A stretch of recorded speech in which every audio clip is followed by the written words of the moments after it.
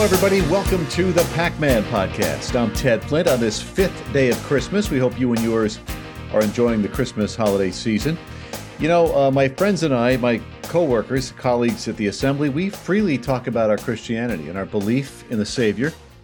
And there was a meme on Facebook during the holiday, and it said that, the big build-up to Christmas, Santa's here and gone for another year. He comes bearing gifts one day, and Jesus gives us gifts every day. And that's true. He's given us the gift of eternal life, and all we have to do is accept it. He died on the cross for our sins, and that's what it's all about. That's what Christianity is all about. That's what we celebrate, the Savior's birth.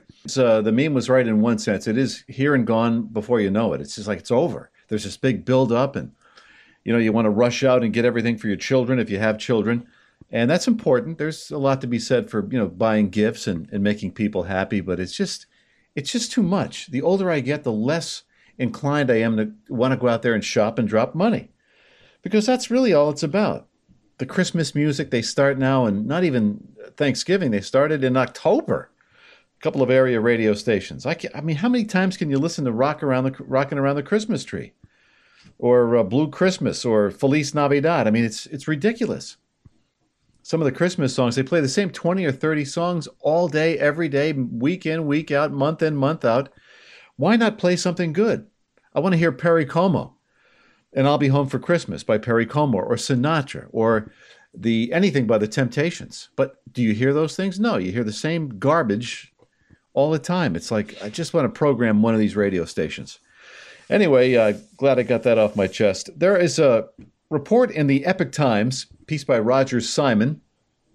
He points out the obvious, and we've been saying this all along. We in the Assembly Republican Conference, we point out that New York State loses hundreds of thousands of people every year.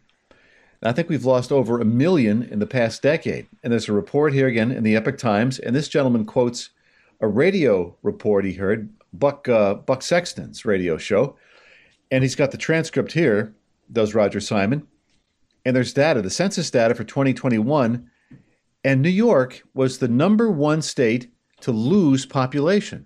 Now go figure. Why do you think that is?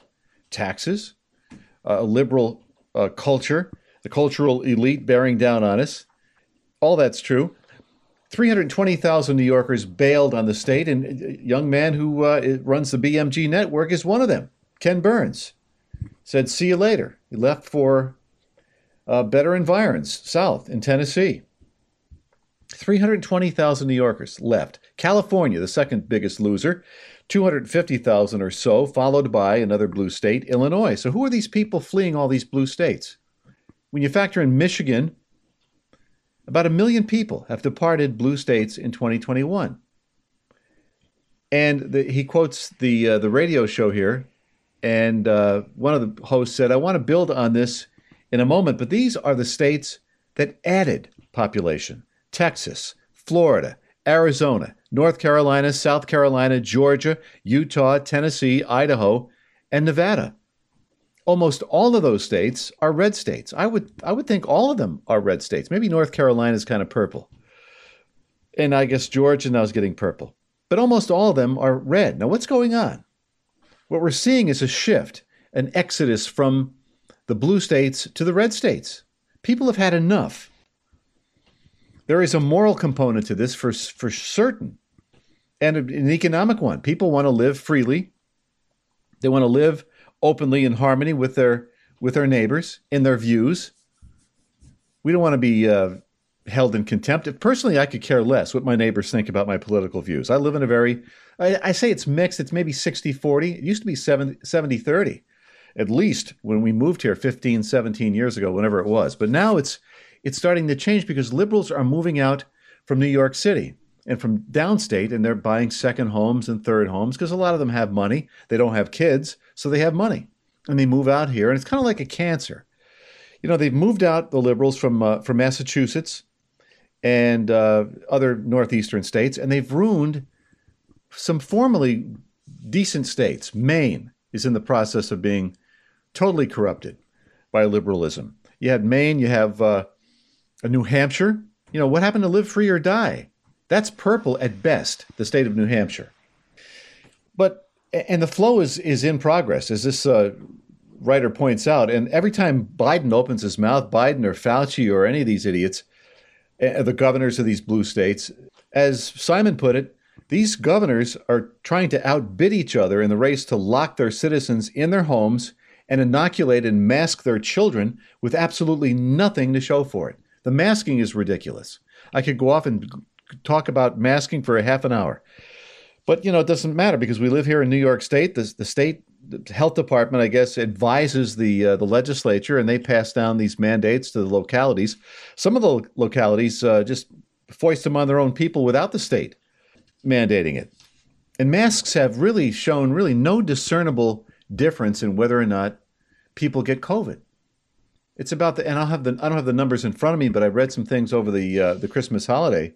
But we mask anyway. I mask when I feel I have to, when I feel as though maybe the ventilation where I'm at is not great, or there's no ventilation, or if I'm in an elevator, or if I'm not able to socially distance, I put on a mask. Those are the times we're supposed to mask, as per the original National Institutes of Health guidelines and the World Health Organization guidelines. Those are the times you mask, when you're unable to socially distance, or if you're in an area of unknown or poor ventilation. You're not supposed to be masking outdoors, everywhere, in your car. I mean, if the Subaru people want to do that, as I've said before, they're free to do that. But why are we making our children mask when they're playing outdoor sports, outdoor soccer last spring? My daughter running around in a mask. It's not good to breathe in your own CO2. Now, I'm not a doctor, but you don't have to be to figure out that. I mean, you know, most people have common sense. These liberals, they don't. Anyway, back to I'm getting off track here. So, I mean, people are looking for lower taxes and, you know, more affordable homes, a more affordable way of life. And I'm looking for that as well. Now, I'm in my 60s, early 60s. I have a young family, and my wife and I talk about moving out of New York State. She wants to move from the town to the village. I said, honey, if we move, we got to make it count. There's no, sense on moving 3 or 4 miles into the village and have to pay village taxes, sewer taxes, water taxes, which we don't have to pay for now. But there's this really strange migration going on here. People want to be with their own kind, people who are of like mind. I would like to be with people who believe in the Constitution and limited government and low taxes, and who have respect for the sanctity of human life and the rule of law.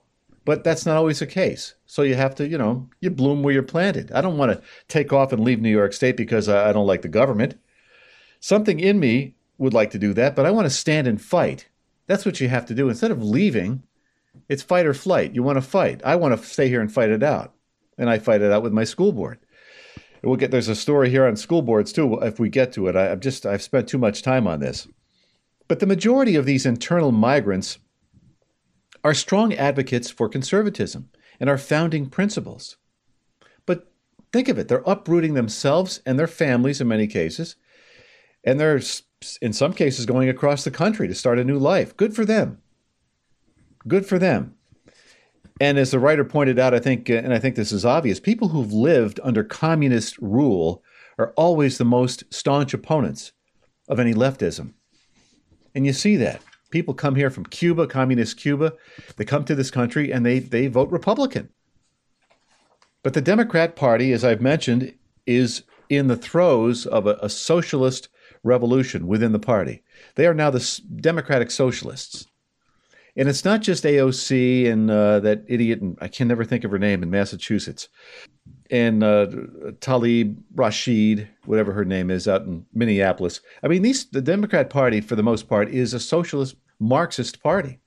Joe Manchin sticks out, and he's catching all kinds of heck for it, for voting no on the Build Back Better bill, which only thing it's going to build is higher inflation.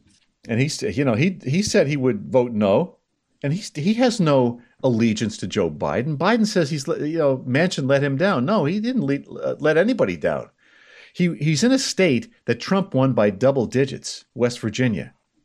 Now, I'm not saying he's unprincipled. Maybe in principle, he opposes Build Back Better for the taxes and the spending. $1.75 trillion social spending is what it is, basically, in a climate change package. So he's defending his constituents. They oppose Build Back Better. 74% of Manchin's constituents oppose Biden's Build Back Better. So why wouldn't he vote against it? Speaking of Manchin, I was reading that Bette Midler, washed up has-been. I never liked Bette Midler. The only thing she did that I liked was she recorded that song The Rose from the movie. I forget when it was, late 70s, early 80s. That's the best thing she's ever done. I guess she apologized for an angry tweet she sent out. She labeled all West Virginians illiterate and poor. So anyway, the divine Ms. M said that Joe Manchin, she was seeing red, and she referred to the coal industry of the Manchin family as a criminal operation. What Joe Manchin has done to the rest of America, who wants to move ahead, not backward? And his state is disgusting, is what she wrote in a tweet. And then she went on to say that Manchin and his family are running a criminal operation, who labeled him the worst thing West Virginia has to offer its inhabitants. Manchin said he could not vote to keep the legislation alive. He tells Fox News' Brett Baer that he can't get there. President Biden and other Democrats want to enact a colossal spending bill. But this is the typical of Midler's comments. I mean, these are Hollywood leftists. They think they're morally superior to everybody else, and they know better. They're smarter. They're the elite. We're just the masses of the great unwashed. She's an idiot, but they think they know so much. They know very little about anything. They make believe for a living, basically. But that's a Hollywood liberal. They haven't changed in decades. All right, let's see. We're going to wind up the show talking about a school that wants to censor the Christmas carol Jingle Bells. Now, I'm looking at that. I saw the headline. It's on WorldNet Daily, because it could be offensive. The Rochester Beacon is explaining during the Christmas season how Jingle Bells is, obviously it's a popular Christmas tune. It's the first song to have been broadcast from space by Gemini 6 astronauts 9 days before Christmas back in '65. And it's regularly sung at the White House, most recently by Barack Obama and his family upon lighting the national Christmas tree in 2016. I would have thought that Obama would have labeled the Christmas tree a holiday tree. But anyway, it's now being censored, the song Jingle Bells, by Brighton's Council Rock Primary School, according to the Beacon, because it has the potential to be controversial or offensive. It sounds like what we're going through here locally with this banning the mascot, the Cambridge Indian mascot, because it may be harming some children, hurting them somehow. They don't say how, but they say it has the potential to be offensive. They're offended.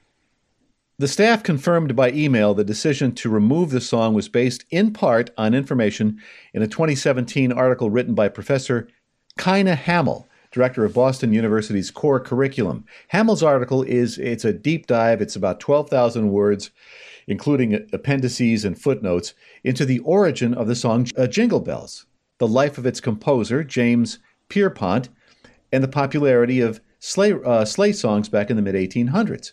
She found documents showing the song's first public performance may have occurred in 1857 at a Boston minstrel show.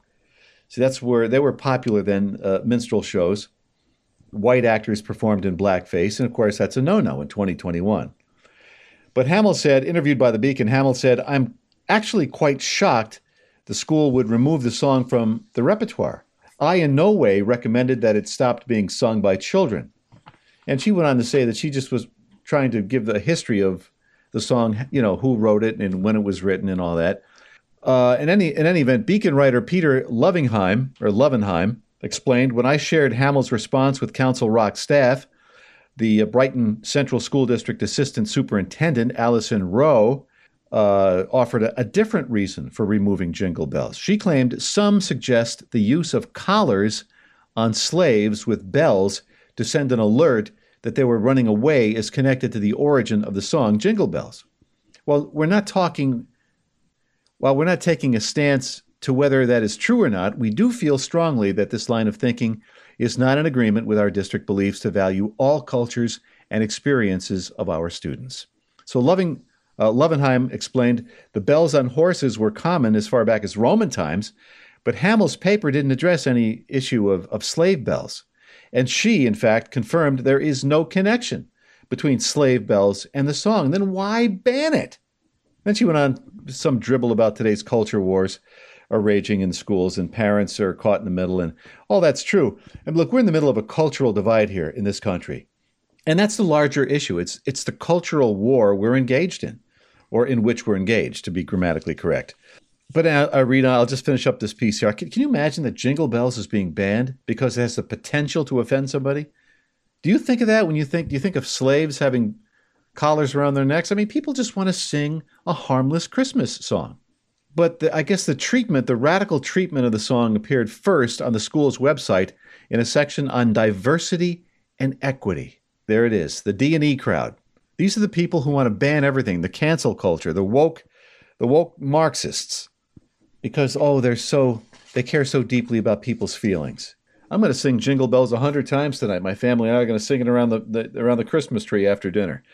All right, that's about going to do it to it. I don't know if you've heard my daughter's podcast. She did a podcast late last week, first one, and I listened to it today, and I was quite impressed. Her first podcast, it's unbelievable. Of course, she's my daughter. I'm impartial, I should say. She is very talented. She's like her mother. She sounded good. She had good content, and the name of it is Essentials with Maddie Flint, The Essentials. And she really, great delivery. Nice background music. It was really professionally done. And she's only 18. So give that a listen. Give Ken Burns, his show, a listen. The Ken Burns Show, the Adrian Ross Show, and of course this one, the PAC-Man Podcast. If you like what you heard today, hit that like button and please hit subscribe. We have some good programming, excellent programming for you on the BMG Network website. Check it out, bmg.com. And if you want to contact me directly, it's PAC-Man at thebmgnetwork.com, all lowercase. I got a stack of stuff here I didn't get to. So much. I want to talk about Aaron Rodgers. I want to talk about, I think he's going to win the MVP again, I think for the third time or fourth time. And the Packers are odds-on favorite to get the home field advantage throughout the playoffs. They have the best record in the NFC. So next show, we'll talk about the Packers because we're still on break here. This is the Christmas holiday. The Packers coming off a squeaker last weekend. I think they played Saturday. They beat Cleveland in Green Bay 24-22. They were lucky to get through that game, though. Cleveland ran through them like a dose of salt. That run defense, they couldn't stop me. I'm telling you, that run defense of the Packers it needs some work. Nick Chubb had like 184 yards on 20 carries. They had over 200 yards on the ground, Cleveland. Anyway, we've got to run. Thanks very much, folks, for tuning us in. And if the Lord wills it, we will talk to you real soon. The PAC-Man Podcast was produced and edited in the BMG studio. Music by Kevin MacLeod. For more episodes of the PAC-Man Podcast, go to the bmgnetwork.com or go to the BMG Network on Facebook. And be sure to tune in to the next episode of the PAC-Man Podcast with Ted Flint.